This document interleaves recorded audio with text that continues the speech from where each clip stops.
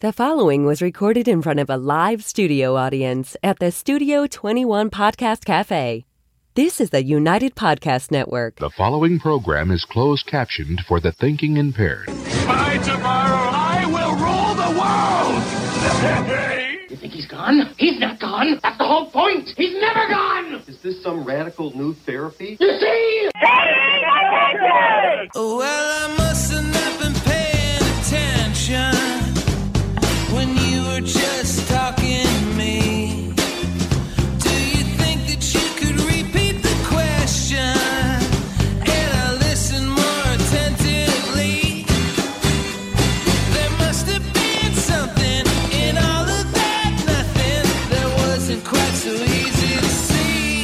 Alrighty. And I must have missed something. Hey, how you guys doing? Tom Duggan here on the Paying Attention podcast, high atop the Two Guys Smoke Shop in Salem, New Hampshire, at the Studio 21 Podcast Cafe. And we want to welcome you into the show today. No Paul today because we have a debate. Hopefully this is going to be a spirited debate. And the reason I wanted to do this particular debate first is because, as a news guy, I have to pay attention to all of the races that are on the ballot. And there's a lot of races down ballot, so to speak, that a lot of people don't pay attention to. Paying attention, right? That's the name of the show. And so there's a lot of people who don't pay attention to those races at the bottom. And some of those races are more important than the races near the top of the ballot, like state rep, state senate. And today we have such a race. It's the Governor's Council. Most people don't know what the Governor's Council is, what they do, why they're important, why we need them, who's your Governor's Council, who's running against them for Governor's Council. So I thought if nothing else, we could educate people today. For those of you who are going to be voting, we want to make sure that, you're going to probably be up on the governor's race and maybe your local state reps, but you're probably not going to be up on this race. And so I thought we could use this show to educate people about a very, I think, critical board, one of the most critical boards in government, and that is the Governor's Council. So what I'm going to do is, those of you who have, I know Eileen has been on a debate before, and I think Rich has probably done one with me too when I was on radio. It's going to be the same format. I'm not going to time anybody's answers. I'm just going to ask you to be respectful of each other, and if I think one person's dominating time, I'll slow you down and I'll give somebody else time that I think if they're not getting enough time. What I'd really like you guys to do after you introduce yourselves is I'd like you, when I throw out a question, I'd like you to talk to each other on what you agree and what you disagree on. Sometimes we find out more about candidates by what they agree on than what they disagree on, and the way most debates are structured, it's usually for the conflict. What do you guys disagree about? And so I want to kind of do a little bit of both. If there's something that I don't bring up that you guys would like to bring up, feel free to bring it up. Let me know. We can spend a couple of minutes on it if there's a specific topic that I'm not bringing up or your colleagues aren't bringing up. So why don't we start? We'll start to my far left. Why don't you just introduce yourself, take a few minutes to introduce yourself, tell people why you're running for Governor's Council, and maybe even explain a little bit what the Governor's Council is. Sure. So my name is Mark Mercier. I'm from Boxford. Can you please pull that mic really close to you? Sure. Yeah. Really close. You're from Boxford? I'm from Boxford. You got a great police chief in Boxford. Yeah. Jim Ryder's a good guy. Ryder's a good guy. And so I've been there in Boxford 20 years. I originally grew up in Malden, but when I got married, my wife lived in Boxford. We moved to Boxford. So that's where she was from. So the Governor's Council is a panel of people who are selected by the voters to act as a check on the authority of the governor in appointing judges in the state. So there's a very involved process for determining who should be a nominee for judge, and the governor ultimately puts that person up for potential judgeship. And this council provides the final word on whether or not they get appointed. They provide advice and consent to the governor on the appointment, I guess. There's not a lot of advisory going on beforehand from this council. I don't know if in the past, historically, they did, but it doesn't seem like there is now. The governor has he or she has their own group of people that they work with for screening candidates. And candidates come from a joint bar committee of attorneys in Massachusetts, and they receive the applications, they do the background screens, they look into whether the person's qualified, and then they give a recommendation to the governor. And then the governor's group sorts through who they wish to bring forward, and then the council has the final say. So that's the background. Should I give my background as well? Yeah, just give us a little bit about who you are. Okay. So I'm running for governor's council because I think I'm the most qualified person to do that. And I've been a litigation consultant for 16 years. I've worked for some of the largest consulting firms in the world. I work with top litigators at most of the large law firms that are in Boston. And so I bring that perspective to it. Thereby, I think I'm the most qualified out of the three that are running right now. And I also am running on a third-party ticket. I'm running as a libertarian, so I'm not a... Oh, you're one of those pesky libertarians. Democrat or Republican. Maybe not pesky, but... All right, okay. Fair enough. And so I think that, serving in that role as a check on the authority of the governor, it's very important to have independent-minded people there. And so being not party-affiliated one way or the other, it doesn't matter which governor wins, which candidate for governor wins. I will be able to serve in that capacity until a libertarian wins the governorship, I guess. As an objective, not as a partisan. Right. And then third, I think a lot of people think you should just get away from this governor's council as a concept. I don't. I think it's very important, but they complain that it's sort of a waste. That was going to be one of my questions, so I'm glad you touched on it. And so for me, I think one way that I remediate that problem or alleviate that problem is I've taken a pledge to accept no salary if I'm elected to. What is the salary for the governor's counselor? Eileen? I think it's around... It's your question. You got to answer it. I think it's around $40,000. Well, he's planning on not taking it, so it doesn't matter to him, I guess, right? Yeah, and I think it's around $40,000 for salary. I'm not confident exactly what that number is. Right. So I, as part of my proposal, I will refuse that salary if elected. All right, Eileen Duff, you are the current governor's counsel. I've been watching you now for quite a few years. How long have you been on? Like 6 years, 8 years?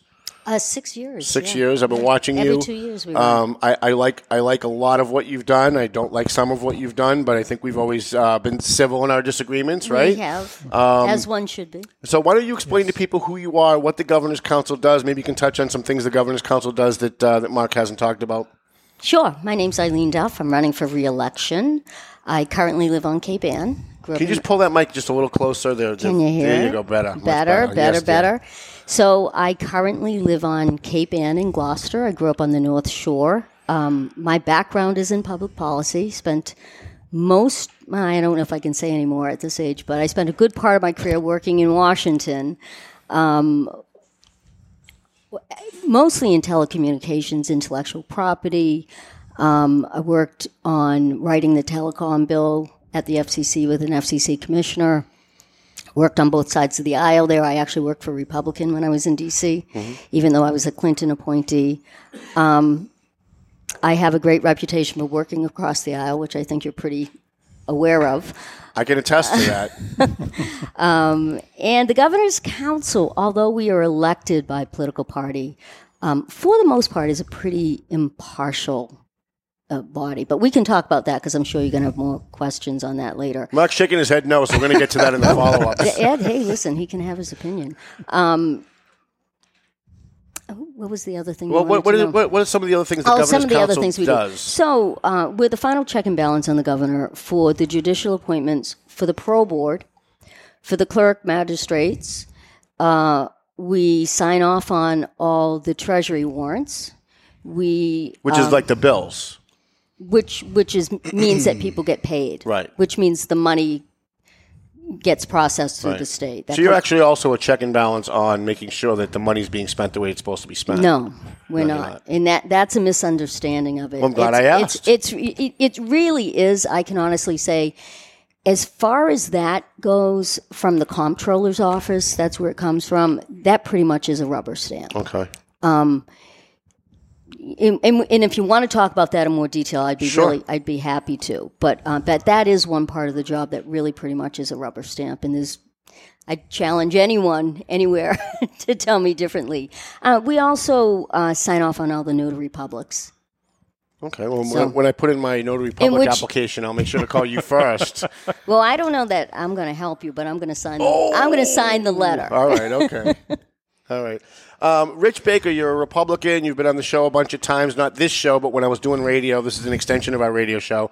And you've run for this job once before. So why don't you tell people who you are and why you're running again? Sure. I'm Rich Baker. I'm running again because I did so well last time.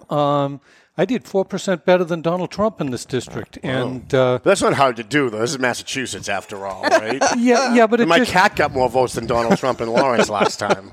I don't even have a cat. But it just shows that this position is available, and without Eileen having Hillary's coattails this time, we should be able to take the seat. So it's a very winnable seat, and that's why I'm running. As you said, I'm from West Newbury, and I'm currently the chairman of the West Newbury Board of Assessors. So we're the ones that make sure the taxes are fair in the town of West Newbury, that everyone pays their fair share, and that we allocate the burden of the town budget properly amongst the people. I'm also president of New England Intellectual Property, which it's a small consulting firm. I help inventors get patents and make money on their patents. And where Mark's a litigation consultant, I am not an attorney, so I can't be do patent litigation, but I can manage patent litigation. And I have for a number of my clients that and companies I've worked for. I've been an expert witness. I'm sure, Mark, you've done that a couple of times as well. I do brokering of patents, licensing of patents. So I do quite a bit with the patent system, which means I'm appearing for patent examiners, the patent appeal board, filing briefs, and I've appeared a number of times in federal courts. And in the federal courts, I see some of the best judges in the country. You've never been convicted, though?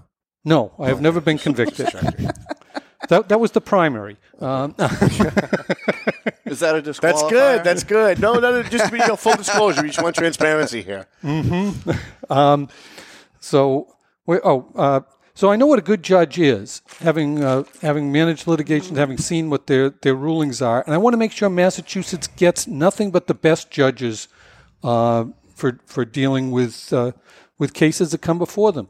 Any citizen that appears before a judge, that's probably the most important day of their lives. Something has gone wrong, and all of a sudden they need the judiciary to settle a dispute they have, or to address something they've done wrong.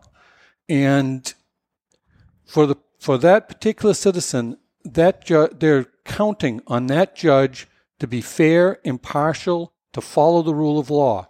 And our job as governor's counselors is to make sure that the judiciary in Massachusetts has nothing but the best judicial minds in there, people that will follow the rule of law and make sure that they issue fair decisions. So I think my first question is, because one of my pet peeves as somebody who's somewhat of a constitutionalist, is this notion of a living, breathing document. We hear this on the news all the time. Most people at home, some people at home following may not understand that. There are two schools of thought on this. One is that the Constitution, the Scalia model, which I would follow, the Constitution says what it means what it says. It's not open to interpretation. It doesn't change with the times. If you want to change it, you use the mechanism within the Constitution and you have it amended. Then there's the philosophy that the Constitution is a living, breathing document that changes with the times, because the guys who wrote it was 200 and something years ago, and they couldn't have foreseen everything. So I just wanted each of you to just take a few minutes, talk to each other about what you agree with or disagree with on this, as to whether or not you think the Constitution, not just the United States Constitution, but the state Constitution that you're going to be following, does it mean what it says and says what it means, or is it a living, breathing document? And I'll let anybody who wants to go first. Eileen. No, I'm sorry. No, you can. Yeah, well, because you know my thought on. I already know her answer. That's why I called her first. He does, and that's perfectly fine. Although I slightly disagree with something that you said, and I'll tell you what. I believe that it's more of a living document in that the amendments that we have and that we're enabled to have through the correct process are what prove that to be so. I also would say, from being a great admirer of Judge Scalia's, believe it or not. Really? Oh yeah. Okay. I read a lot of. I read 10 more points for Eileen. I read a lot. Yes. Hey, listen. I'll give you points for that. Here's the thing. I don't agree with a lot of this stuff, and you and I know this. I may not agree with how he comes to his conclusions, but the man was a beautiful writer and a great jurist. And I think one of the things that always surprises people, and it really shocked Jen Casey when she learned this, is how close friends he was with Ruth Gator Ginsburg. Right. Oh, absolutely. They were best friends. How they spent so much time together. Right. But that's on the judicial mind. And I would say I beg to differ a little bit on Scalia being as strict a constitutionalist as we take him to be, but it doesn't really matter anymore, does it? The man's so when we say a living, breathing document, most people mean that, like, abortion's not in the Constitution, gay marriage is not in the Constitution. Right. That should go back to the states if you're an originalist like me. Then there are people who are believe it's a living, breathing document, that they believe that you can just kind of change it with the times. That the culture has changed, the times has changed, and rather than doing an amendment, they just send it to the court, and the court finds this new right in the Constitution. Yes, no. I'd have to really think more about that, but I'm not sure I would say they find a new right, although I can understand how you would say, how you'd come to that conclusion. I agree that there are issues today that they weren't faced with, yet some of them were actually thought of, maybe not in the context, for example, gay marriage. Now, they may not have thought of gay marriage in the context of two single-sex people being married together, but the Constitution in the Founding Fathers, I mean, that's why we have civil marriage. I mean, that was one of the main reasons they left Europe, was over marriage. So we didn't have religious marriage. And in the Constitution, it's very, very clear that marriage is a civil law, not a religious law. Religions have any right to do whatever they want within their churches and acknowledge or not acknowledge whatever their belief system is. You guys going to let her get away with all this? Or well, I mean, I'll let her have as much rope as she wants. Go right ahead. No, join in. I mean, I don't necessarily disagree, but I'm pretty sure you guys disagree. So I'm just trying to get a little debate going here. You already know that. Well, go ahead. I don't care. Eileen and I debate this stuff all the time. We debated all the stuff, and she's still wrong, but I love her anyway. But that's all right, because part of the thing is the more discussions you have with people that you don't agree with, if you're really listening, you're going to learn. And that's where sometimes the change comes about. Now, we know, I would say, as a country, we've gotten a little bit too far away from that. Yes, we have. Which is really unfortunate. I think a great example on the councils, we only have one sitting Republican councilor right now, Jen Casey. And Jen and I, and it's kind of a joke, is that in almost every single way we are as opposite as can be. I'm this short little squatty person. She's this tall, attractive blonde. And you haven't introduced her to me yet? Yeah, she's married. Sorry, Tom. I don't think that's ever mattered. It will matter. At least to me, anyway. But are you different in substantive ways? But yeah, exactly. I mean, we have really, really different views on a whole bunch of things. Yeah. But there's a whole bunch of things that we really agree upon that don't always come out in hearings and things. And I would tell anybody, if you call Jen Casey and you ask her who is the person that will support you the most on the council, who will have your back the most, I bet you $100 she'll say me. But how is that possible? I think I'll take that back. Have diametrically opposed views. Just because we don't agree with each other doesn't mean I wouldn't support her on an issue. Because there's not I don't understand that at all. I mean, because there's no one size fits all. It's not a cookie cutter. It's not like I'm voting for you because you're this or I'm voting for you because you're that. That's not how it works. Mark, That's not how life Mark, works. can you weigh in but- on the living, breathing document stuff? Go back. Get his Yeah, answer. sure. Go well, to that. I think because one thing that's that an important issue for you, It and is. I understand. I think it's why. a big important issue for most people who on both sides who care about the Constitution. well, I think Well, you got to know what the rules are. Right. And Well, you can't be changing yeah. the rules and saying, "Oh, we're just going to reinterpret the rules." That's ridiculous. That's anarchy. Yeah, the important thing that Scalia focused on was his interpretation, or the way that he said that the Constitution should be interpreted, was based upon the understanding at the time, right? And so that's sort of where this split is among the people that say it's living, breathing, and people that say you should adhere to it strictly. Because you could only end up with an agreement among people in a given society, which is what the Constitution is. It's an agreement on how they're going to run their government. You can only do it based upon their understanding at the time. Things that are available or issues that arise nowadays weren't considered as part of that, part of the construction of the Constitution. But it shouldn't matter, right? Over time, society, if there's something in the Constitution, like the legality of slavery, right? At one point in time, if there's a point at which the society determines that the law is not aligned with what their views of society should be, then they amend the Constitution. Right. And that's what the part that Eileen spoke about, that it's the proper process for changing. And so then, a lot of the people that say that the Constitution is living, breathing, what they actually mean is that the judges should be the ones to make the determinations about how we should change it. And that's not what I'm always hearing judges people are say that supposed to do. in fact, Robert said it the other day, almost fell off my chair, when he said that their job is to interpret the Constitution. I'm like, no. Your job is to interpret the law and apply the Constitution. That's what you're supposed to do. Yeah. But I'm not on the Supreme Court. What do I know? The Constitution is supposed to be a fixed standard for the way that society interacts with each other. Right. And it's supposed to be applicable to the government. It's not supposed to be applicable to, like right now there's a proposal in Massachusetts to form a board that would be designed, it's very convoluted, but form a board that would be designed to amend the Constitution for the purpose of reversing Citizens United case, right? Yeah, question 3. We should all be voting no on that. No, it's question 2. Oh, I thought it was 3. Okay. Oh, it's 2. Yeah. Okay. So that is them attempting to control the people via the Constitution, right? They're trying to control the way that people have free speech under the Constitution.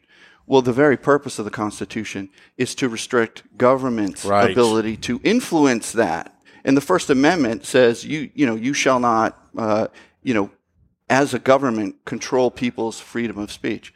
Well, they're attempting to insert into the Constitution control over people's free speech. I mean, you're going to let him get away with that? Which is the opposite of what the Constitution is supposed to be for. The Constitution is a great policy document. It should be timeless, and for the most part it is. It has lasted for 200 years with a couple of minor amendments. You've got the amendment process when you find situations that you need to add additional policy, but you get down into the details, that's your laws. But your problem when you've got, as Tom was talking about, the living document judges, then you get a totally different rule in Lawrence District Court than you would in Newburyport District Court. And the purpose of the law is to set a standard across all courts that everybody, and if you have certain judges that put a lot of their personal feelings in, you wind up spending most of your time on venue arguments, on whether, okay, this case should be brought in Lawrence, no, it should be brought in Newburyport, and both sides know the judge knows to get the result they want. Right, yeah, that which goes is on a lot. That's not what we want for justice. What you're referring to is judge shopping. Yeah, exactly. Is that what you're referring to? Forum shopping. It's done all the time. So what is the? Give me an example of when this has happened that you know about. Sure. In patent law, Eastern District of Texas has been known for years. In our district.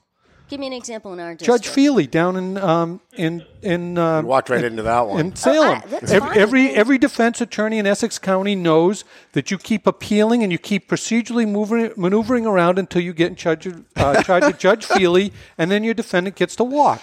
I mean, that's been in the press for 2 years now. Yeah, I think that's an oversimplification. It is, but and I understand that for political purposes, people make oversimplified arguments.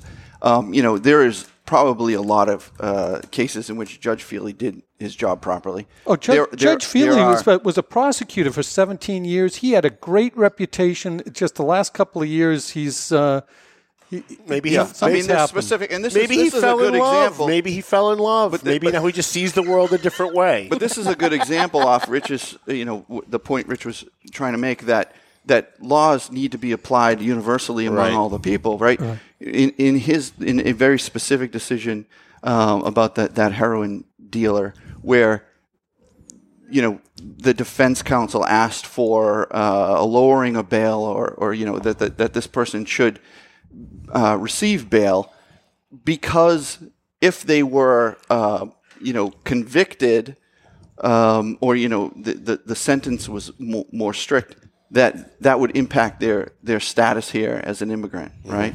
Right. Well, you're not supposed to hand out a lesser of a sentence because of individual person's, the impact on that individual person. You're supposed to hold to a universal standard for all people. So if that activity is illegal, which is another whole debate, people have to know in advance that if they're charged with those crimes, they will face a certain, somewhat standard penalty for that. No matter which judge they're in front. Now, both of you guys were shaking your head when Eileen was talking. You were both shaking your head when she said you were saying no. You were saying no when she said that the Governor's Council is mostly nonpartisan. You both really didn't seem to like that answer. So I'm going to give you guys a chance to beat up on her, and then I'm going to give her a chance to defend herself. Go for it. Whichever one you guys want to go first. I'm small and I'm a middle child. I can take it. Well, I'm the big brother. I'm the oldest of 7. So, if you go and attend one of these meetings, or even just watch it on YouTube, the amount of political grandstanding that goes on has virtually nothing to do with the nominee that is appearing before them, whether or not they're qualified for the position. It's shocking. I mean, nationally, people saw a lot of it in the Kavanaugh hearings, right? I don't know anybody that wasn't watching that. If you thought that there was a lot of political bickering going on there, it is very similar in the Governor's Council hearings.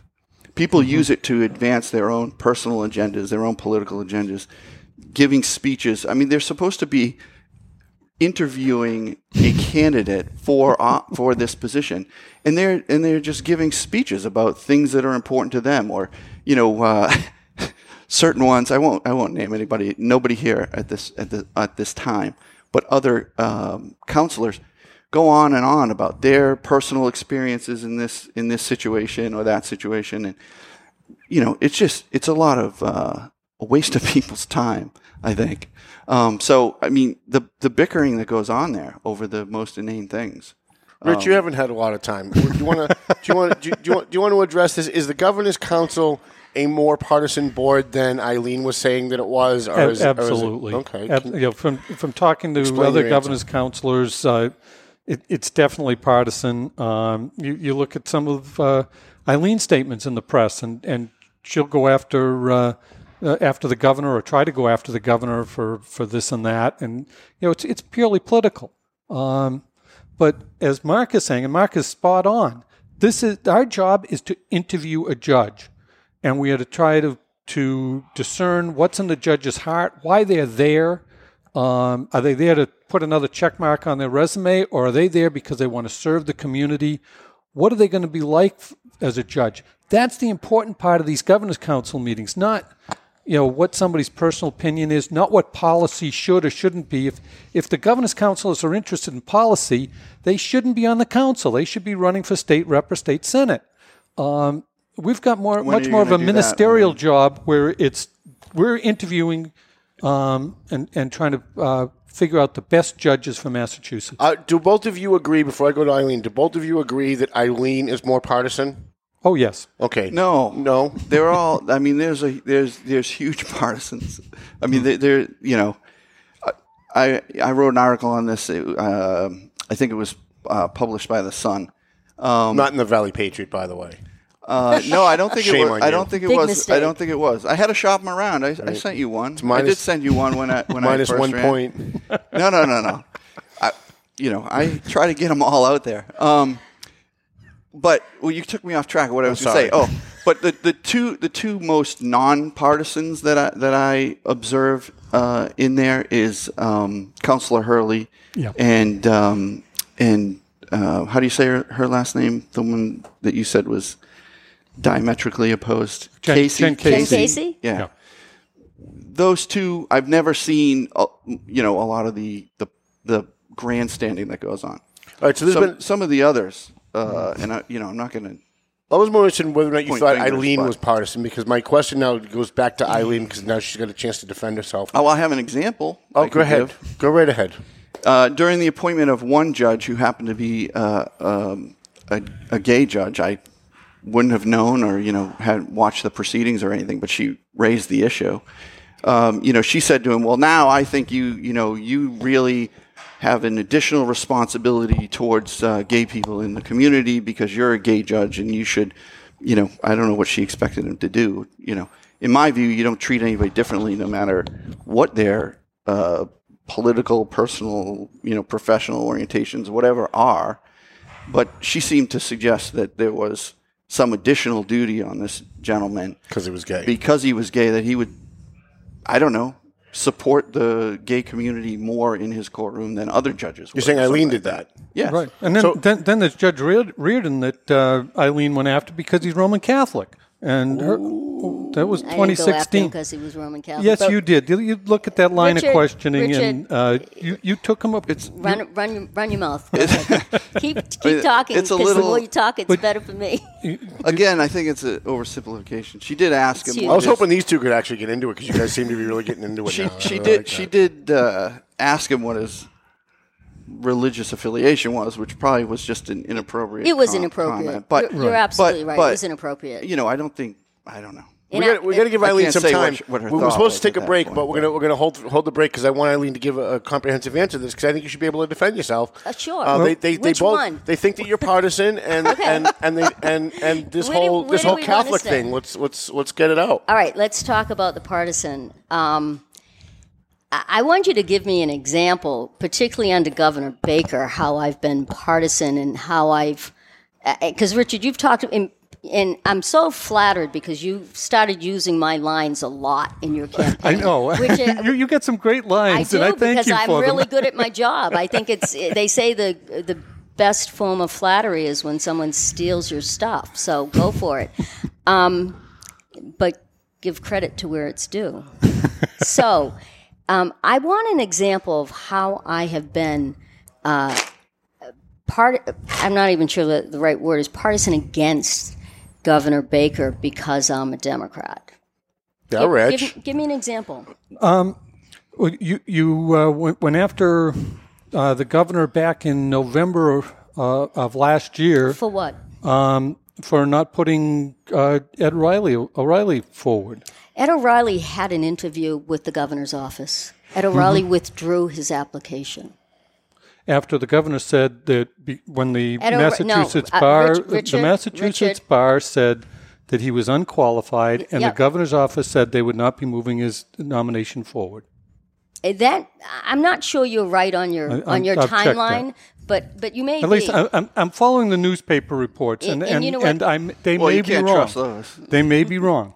And the fact of the matter is, it really doesn't matter whether they're right or they're wrong, because I didn't go after the governor. And if you look at what I said, and I believe it was exactly this: someone has a beef with Ed O'Reilly, and it wasn't the governor. I was never going after the governor for that.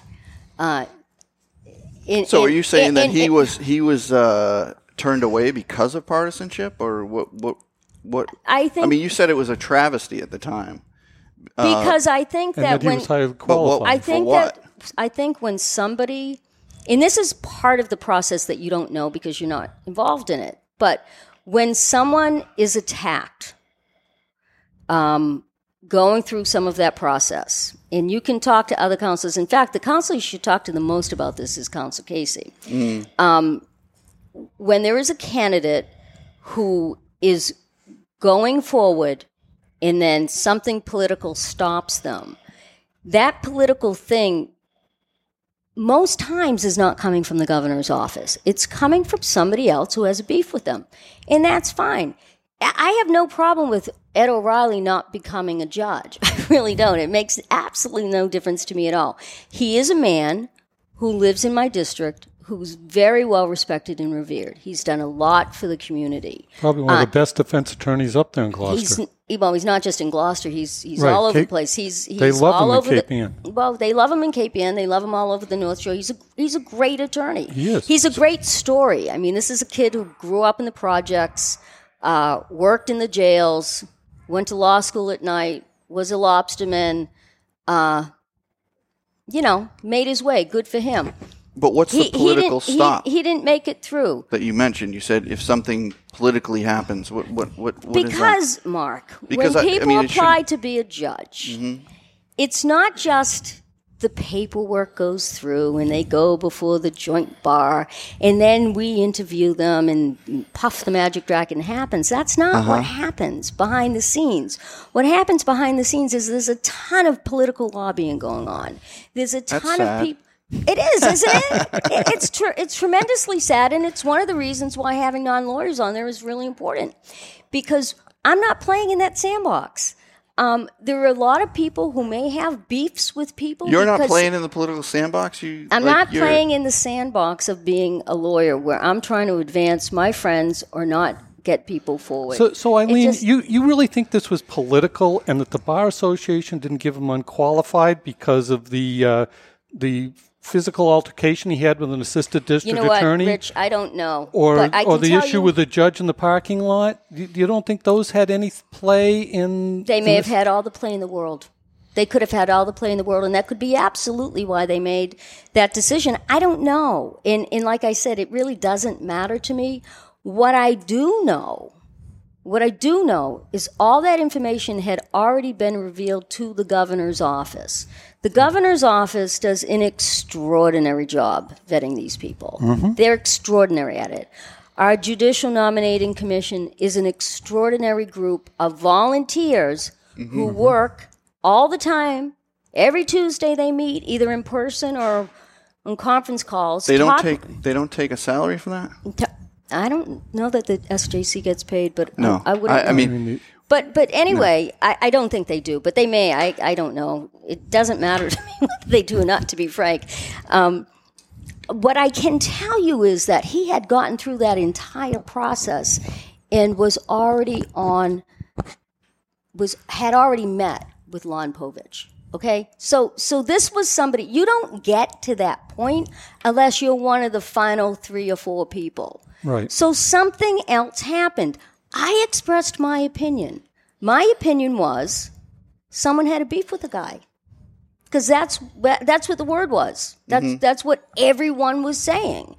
In the State House, at the Mass Bar, at the Joint Bar, they said, "Listen, we can't tell you what happened, but someone has a beef with the guy." I expressed it in the newspaper. I could be wrong. The guy didn't make it through. The guy took his application out. It's over. Doesn't really matter to me one way or another. But by going to the press, you embarrassed Ed. You embarrassed Gloucester.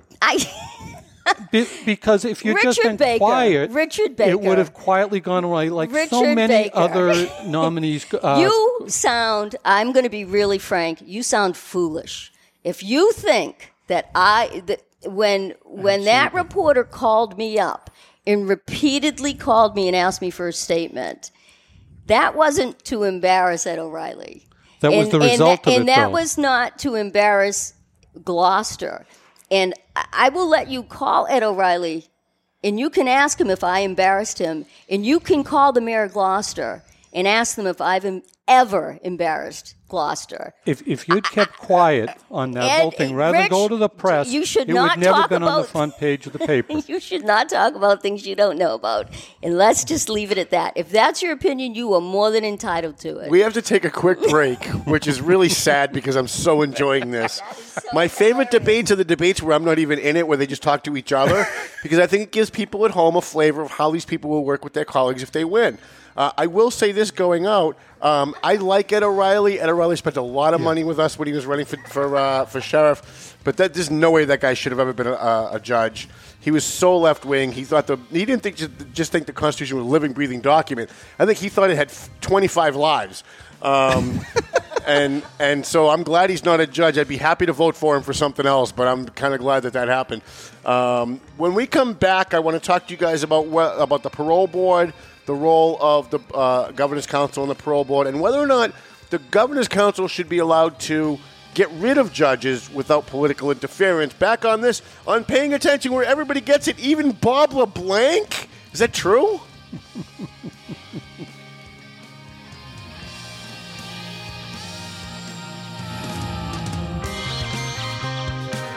A&M Auto Body. We got our friend Angelo over there. Angelo Memolo over there. He does great work on your car. So if you got a ding in your car, somebody hits you, you got a mechanical problem, you bring it to A&M Auto. He's on South Broadway in Lawrence on Inman Street. Angelo will take care of you. So what's the address there? 341 South Broadway, Lawrence, Massachusetts. I don't know why these guys love me so much. I really don't. But Twin Lights, let me tell you how dedicated I am to helping my sponsors. The guys at Twin Lights Security needed an extra security guy to do private investigations and to do security for a certain thing in Boston. And they posted it on my page and asked if it was okay if they could use my page to solicit hiring people.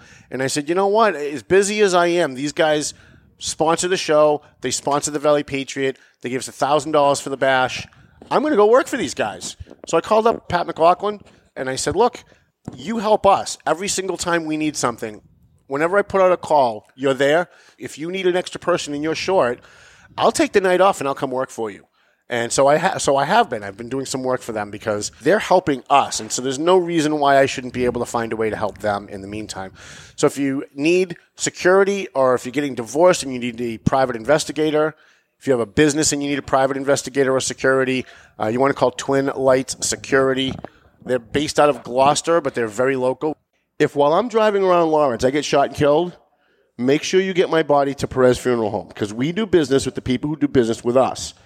And he's on South Broadway where it's the old Scott Funeral Home. If you're an old-time Lawrence resident, it's the old Scott Funeral Home on South Broadway. Perez Funeral Home at 298 South Broadway in Lawrence. They do crematory services. They do all the stuff that they're supposed to do, right? And Mike's a big fan of the show.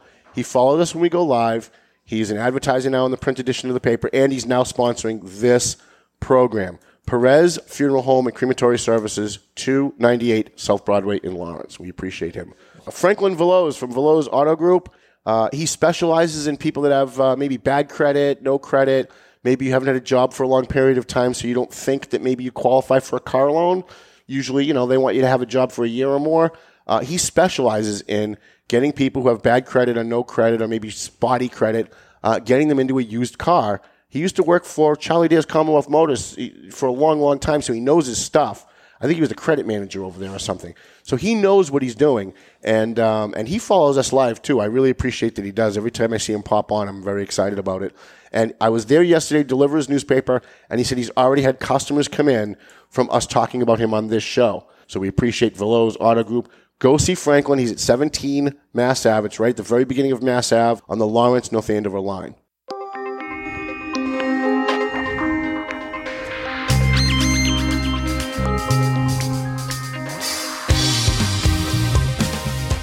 Alrighty. No Paul today. And by the way, we hate Charlie Dare. I'm going to have to recut that commercial.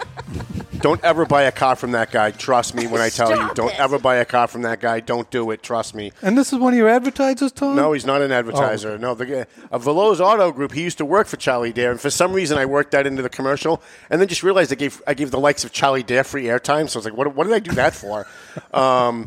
So we are having a governor's council debate. The governor's council, for those of you who don't know, real quick, it's an elected body where when the governor appoints judges, they have to get confirmed. It's kind of like when the city council has to confirm like a police chief or a fire chief at your local level. And so they have to kind of interview the guy publicly. It's going to be a public hearing. And sometimes you have people who just hate the guy that was nominated. We saw this with Sal Tabit. Somebody just hated Sal and started calling governor's councilors and saying, he kicks puppies. He's a bad guy. He steals money out of the church poor box. He's awful. They actually did accuse him of stealing money. Did they really? Yeah. I mean, that's just it was just ridiculous. But so it's kind of like when the Kavanaugh hearing was brought up by Rich Baker earlier, it can sometimes degenerate into that. And so it's important who it is that we put on these boards that are going to be overseeing the appointment of judges. But you guys, I would like you to talk about some of the other things that the Governor's Council does, because if one of you is obviously going to win, and you're going to be sitting there, and one of them has been a very big pet peeve of mine. We know that Dominic Sinelli was given 3 life sentences by a liberal Mike Dukakis judge. 3 life sentences. Just never happens with a liberal judge like that. And yet, even though this liberal judge gave Dominic Sinelli 3 life sentences because he was so dangerous, they wanted to make sure he never gets out, the parole board decided to let him out anyway because he got his GED and he was saying nice things to the guards, and he was taking Toastmaster classes, and they went, yep, he's ready for society. They let him out, and 2 days later, he murdered Woburn police officer Jack McGuire. Sure did. And since then, we heard all kinds of things about parole reform and how they're going to change the way things happen. I haven't seen one damn change since. So what I want all 3 of you to talk about, and I don't care who goes first, is the role of the Governor's Council in appointing people on the parole board, and what can the Governor's Council do when the parole board does something so out of control, like what they did with Sinelli, to either punish them or remove them from the parole board. And I'll let whoever wants to jump in first.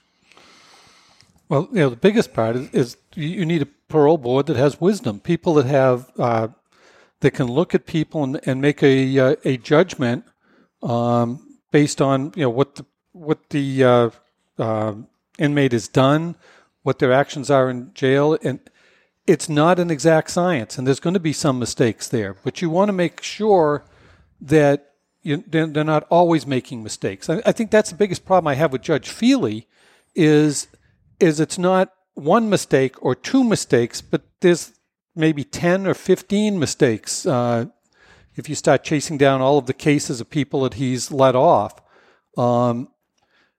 So you just need people on the parole board that have wisdom to get it right most of the time. There is something to the fact that just pull us a little closer. Sure, sorry. So there is something to the fact that there's just so many cases that in any pool of cases, you have 10,000 people put onto parole, somebody's going to screw it up, right? Somebody's going to do something bad, and then that's going to become the highlight of the actions of the parole board. So, making sure you have the qualified people on the parole board is an important, very important thing. I think if you looked at the makeup of the parole board previously, maybe 20 years ago, it was much more law enforcement focused, or people that were on it were more from the law enforcement side of things. And then more recently, because of the push towards rehabilitation of people that are in prisons, there's been more people brought on that don't have that kind of background. And so they're not focused on keeping people and punishing people. They're focused on releasing people, rehabbing people and policing people. And there's certain people that, meet the proper criteria for that. But I think that the focus on should be on who is the danger to society, who's violent, who has that history. And those people shouldn't get that consideration. They shouldn't receive that kind of deference. Should those parole board members been thrown off the parole board after they let Sinelli out? This guy he was so dangerous that a liberal judge gave him 3 life sentences. And I read the report. I read the parole report. They talked about these ridiculous things that I see liberals talk about all the time. The causative factors that made him commit crimes. There's no factor that made him commit a crime. And if you've got that attitude, you shouldn't even be on a parole board. I mean, if you end up, I don't care what your resume says. Let's say you're raised in a way that creates a monster, right? Well, do we give that monster the benefit of the doubt because they say, oh, well, his parents, raised him that way and treated him very badly. No, we have to deal with him as he is, as a person right now. And the rehabilitation can happen, but it better be, very demonstrative that this person has changed their life around and that they're not a loose fuse. Another issue with a lot of that is mental rehabilitation for people that have mental issues, disabilities. Those people, a lot of those end up in the system, and they need to be dealt with, and those things need to be taken into consideration. So people who can assess the mental state of individuals, have the medical education training, they need to be there as well, influencing that decision. Eileen, you're there now. I'm sure it disgusted you as it disgusted me when Sinelli was let out and he murdered a police officer. And then all we heard for the next year was that there was going to be parole reform and we were going to change things, that this never happened again. None of that happened. We're right back where we were. Well, some things did happen. And I'm so glad you asked this question because I always say parole is the stepchild of the criminal justice system because it doesn't get a lot of attention sometimes. And so, and I was not there when that whole thing happened. I wasn't on the council. Mm-hmm. So I can't speak to who was on the board or whatever. I do know that they were all, I think they all voluntarily resigned, but they was pretty much dismissed. And there's some legal questions of how that really should have gone down or could have gone down. I think the litigation's still pending. And it very well could be. But anyway, that's neither here nor there. After that happened, Tom, Massachusetts basically all paroles came to a grinding halt for quite a few months, between 3 to 6 months, maybe more than that. No one was getting paroled at all.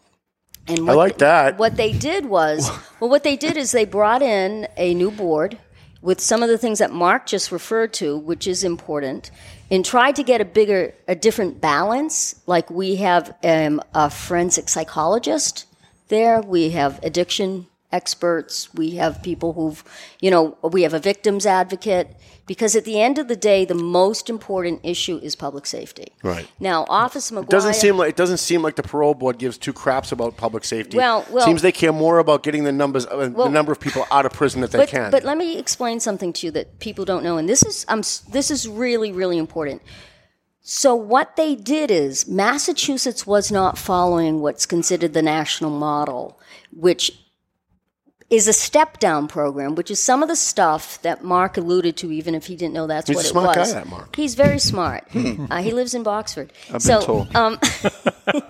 So the step-down program is something that Sinelli never went through. And it's, people are all going to point fingers, whatever. Again, you're going to get people out there that have gone through all the programs in the world and look terrific, and they're still going to screw up and do terrible things when they get out. That's just how it is. But we did implement a step-down program.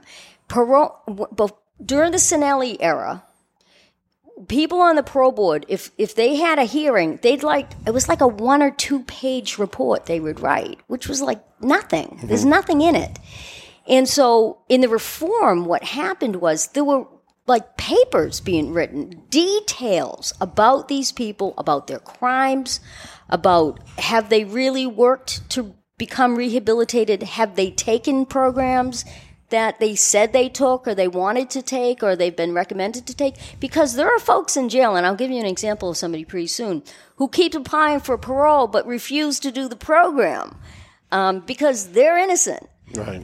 And as you know, my brother-in-law was chief of police in Alexandria, Virginia, and that's a big city. A lot of those Al-Qaeda and underwear bombers and everyone else, they're in his jail. Mm-hmm. When the shooting happened outside, outside Alexandria, the schools, that's where my family lives. Right. My sister teaches at that school. When police officers get attacked, that's my family. Mm-hmm. That's a very personal thing for me. So I don't take that lightly. I don't take public safety lightly. Probably 80% of the folks in jail have mental health issues or drug issues. So getting into these step-down programs and really doing the program matters. Sinelli, I've been told, when he got out of jail, literally couldn't function. Because he'd been in jail for so long, he had no ability to function at all. I mean, they said he'd go to a restaurant and he'd throw silverware away because that's what you did in the jail. You just turned the whole tray in. Mm-hmm. We were doing a pretty good job of that. In the way that public safety ties into parole is that people that deserve parole and can prove that they should be paroled, we want to parole. We want to parole them because if they're paroled, we can track them outside. They have to report in. They have to tell us what they're doing. There's disciplines that they have to hit. There are benchmarks they have to hit. What has happened and what is happening right now, and this is catastrophic, and it's happening more in this administration than it's ever happened before, they're serving out their sentences. And if you serve your full sentence, you walk out of there, and we have no control over what you do. So, and you didn't learn anything while you were in there. You come out without those programs or anything like that. And You want to phase nobody put out the fuse. No, exactly. And that's a really big problem. I mean, listen, and you and I have had this conversation. There are people that belong in jail and never should see the light of day again. I agree with that. I mean, that's just the truth. Like all of them. We've got. Yeah, that's why I'm not on the governor's council, by the way. That's why you're not on the pro board. Right. Denied. Really? Well, I mean, certainly if you think there's a trend in, this that the parole board is too soft in their decision making, then you need to have people on the parole board who understand that they shouldn't be looking at it as like our role here is just to get as many people back out as we can. What our role is to protect society from people who have demonstrated that they don't cooperate in society and that they do things that harm other people in society. Rich, you haven't had a lot of time on this. The parole board, should we be able to fire parole board members when they make ridiculous decisions like in Sinelli? And what kind of restrictions should we have on this ridiculous parole board that we have right now? Well, that's a law decision. That's something that the legislature should change. If you want the parole board to serve for a certain amount of time, then go to the legislature and get that changed.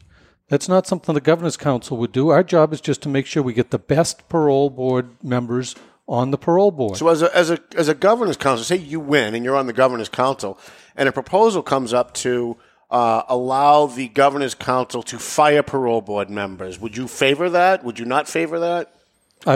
I'd say that's outside of my purview. I'll defer to the legislators on that. I'd be much more comfortable with it for parole board members. Since we have the final say on their appointment.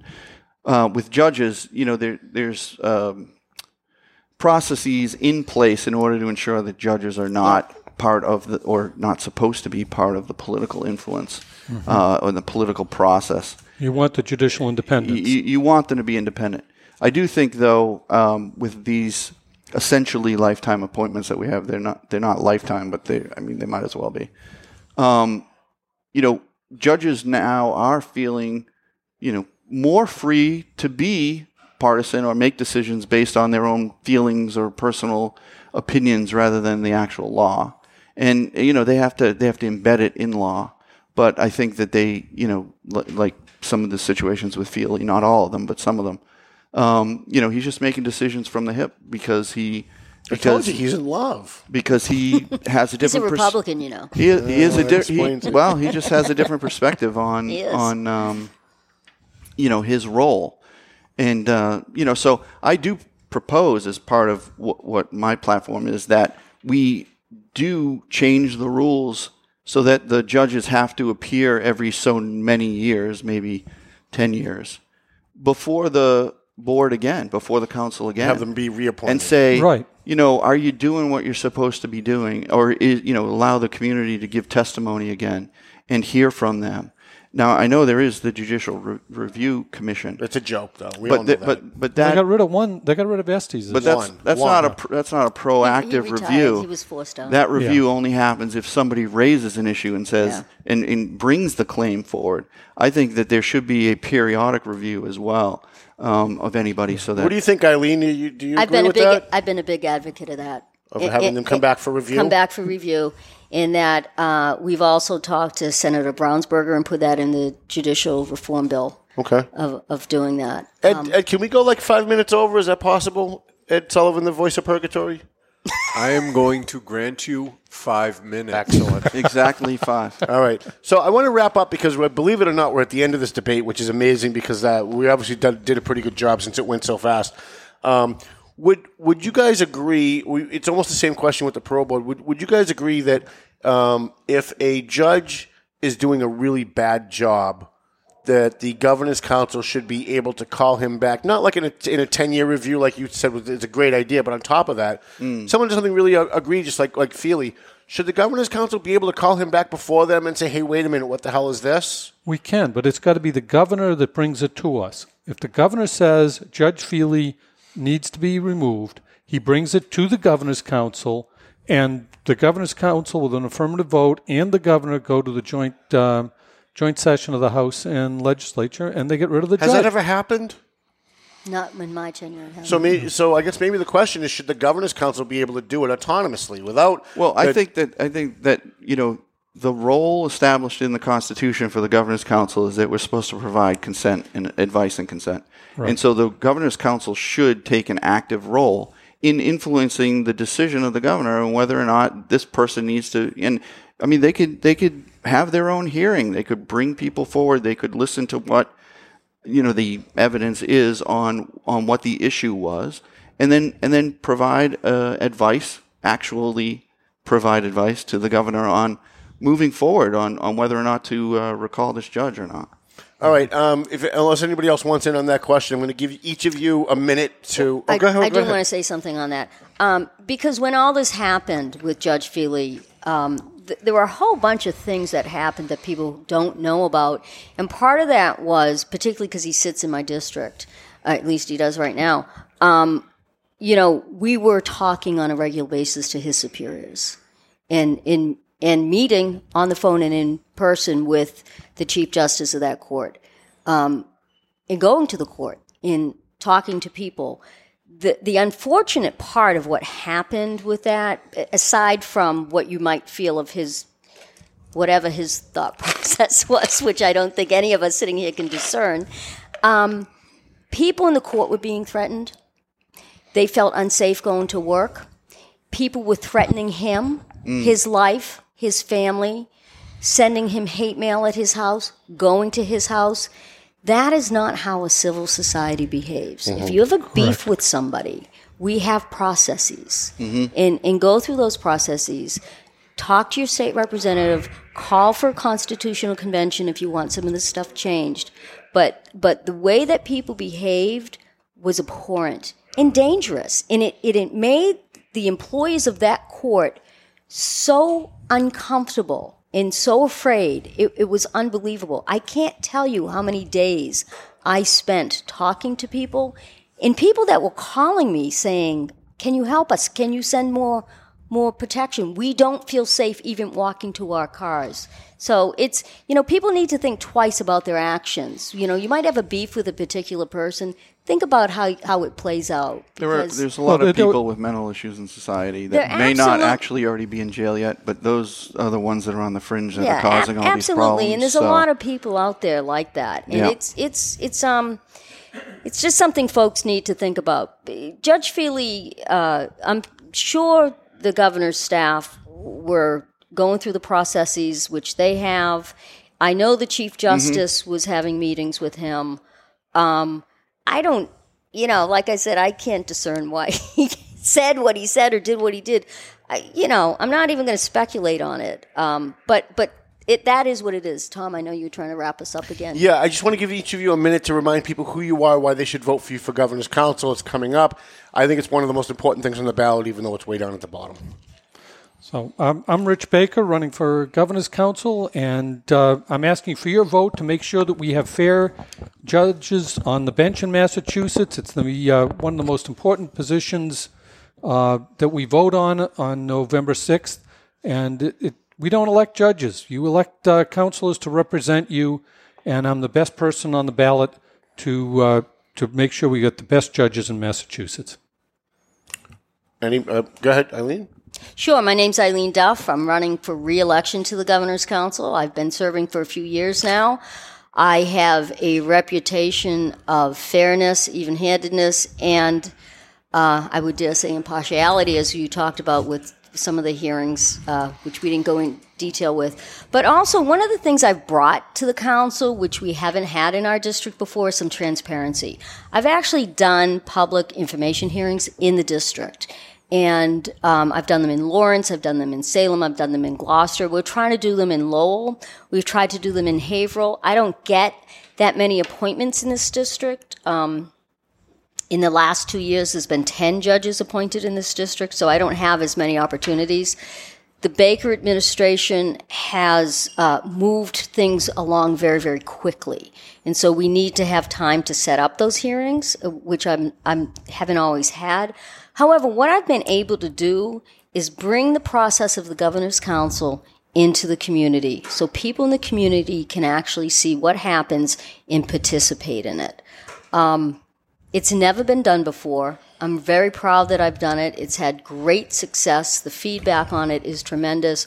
Not everyone can get into Boston on a Wednesday to sit in a hearing that can go to 8 o'clock at night at times. So I think it's a really great thing, and I've got a proven track record, and I'll put it up against anybody anytime. So, as I always say, get off your duff and vote.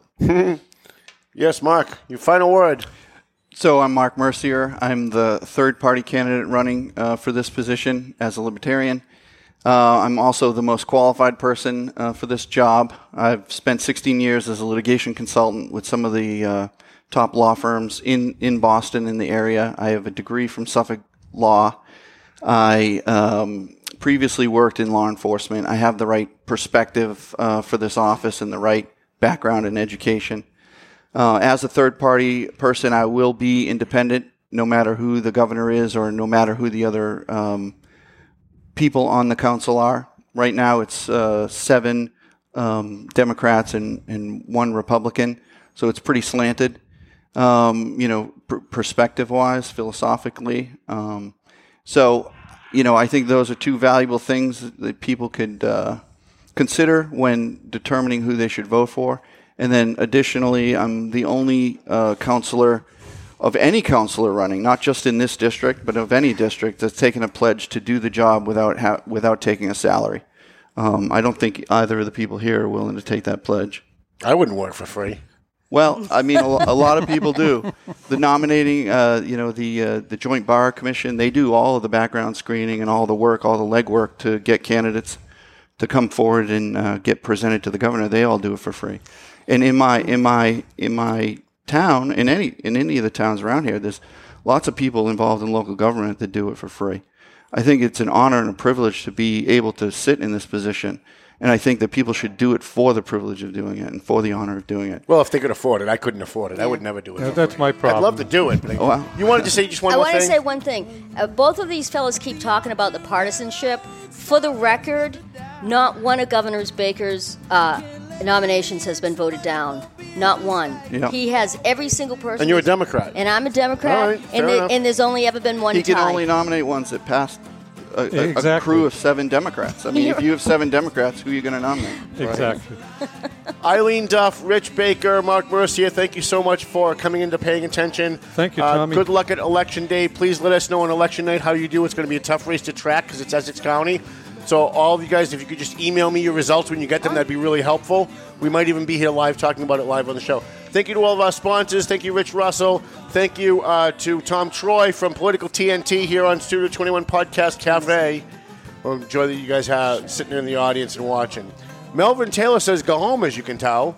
So go home already. And as our good friend Ronnie Ford would say, we wish you enough. Thanks, Tom. Thanks.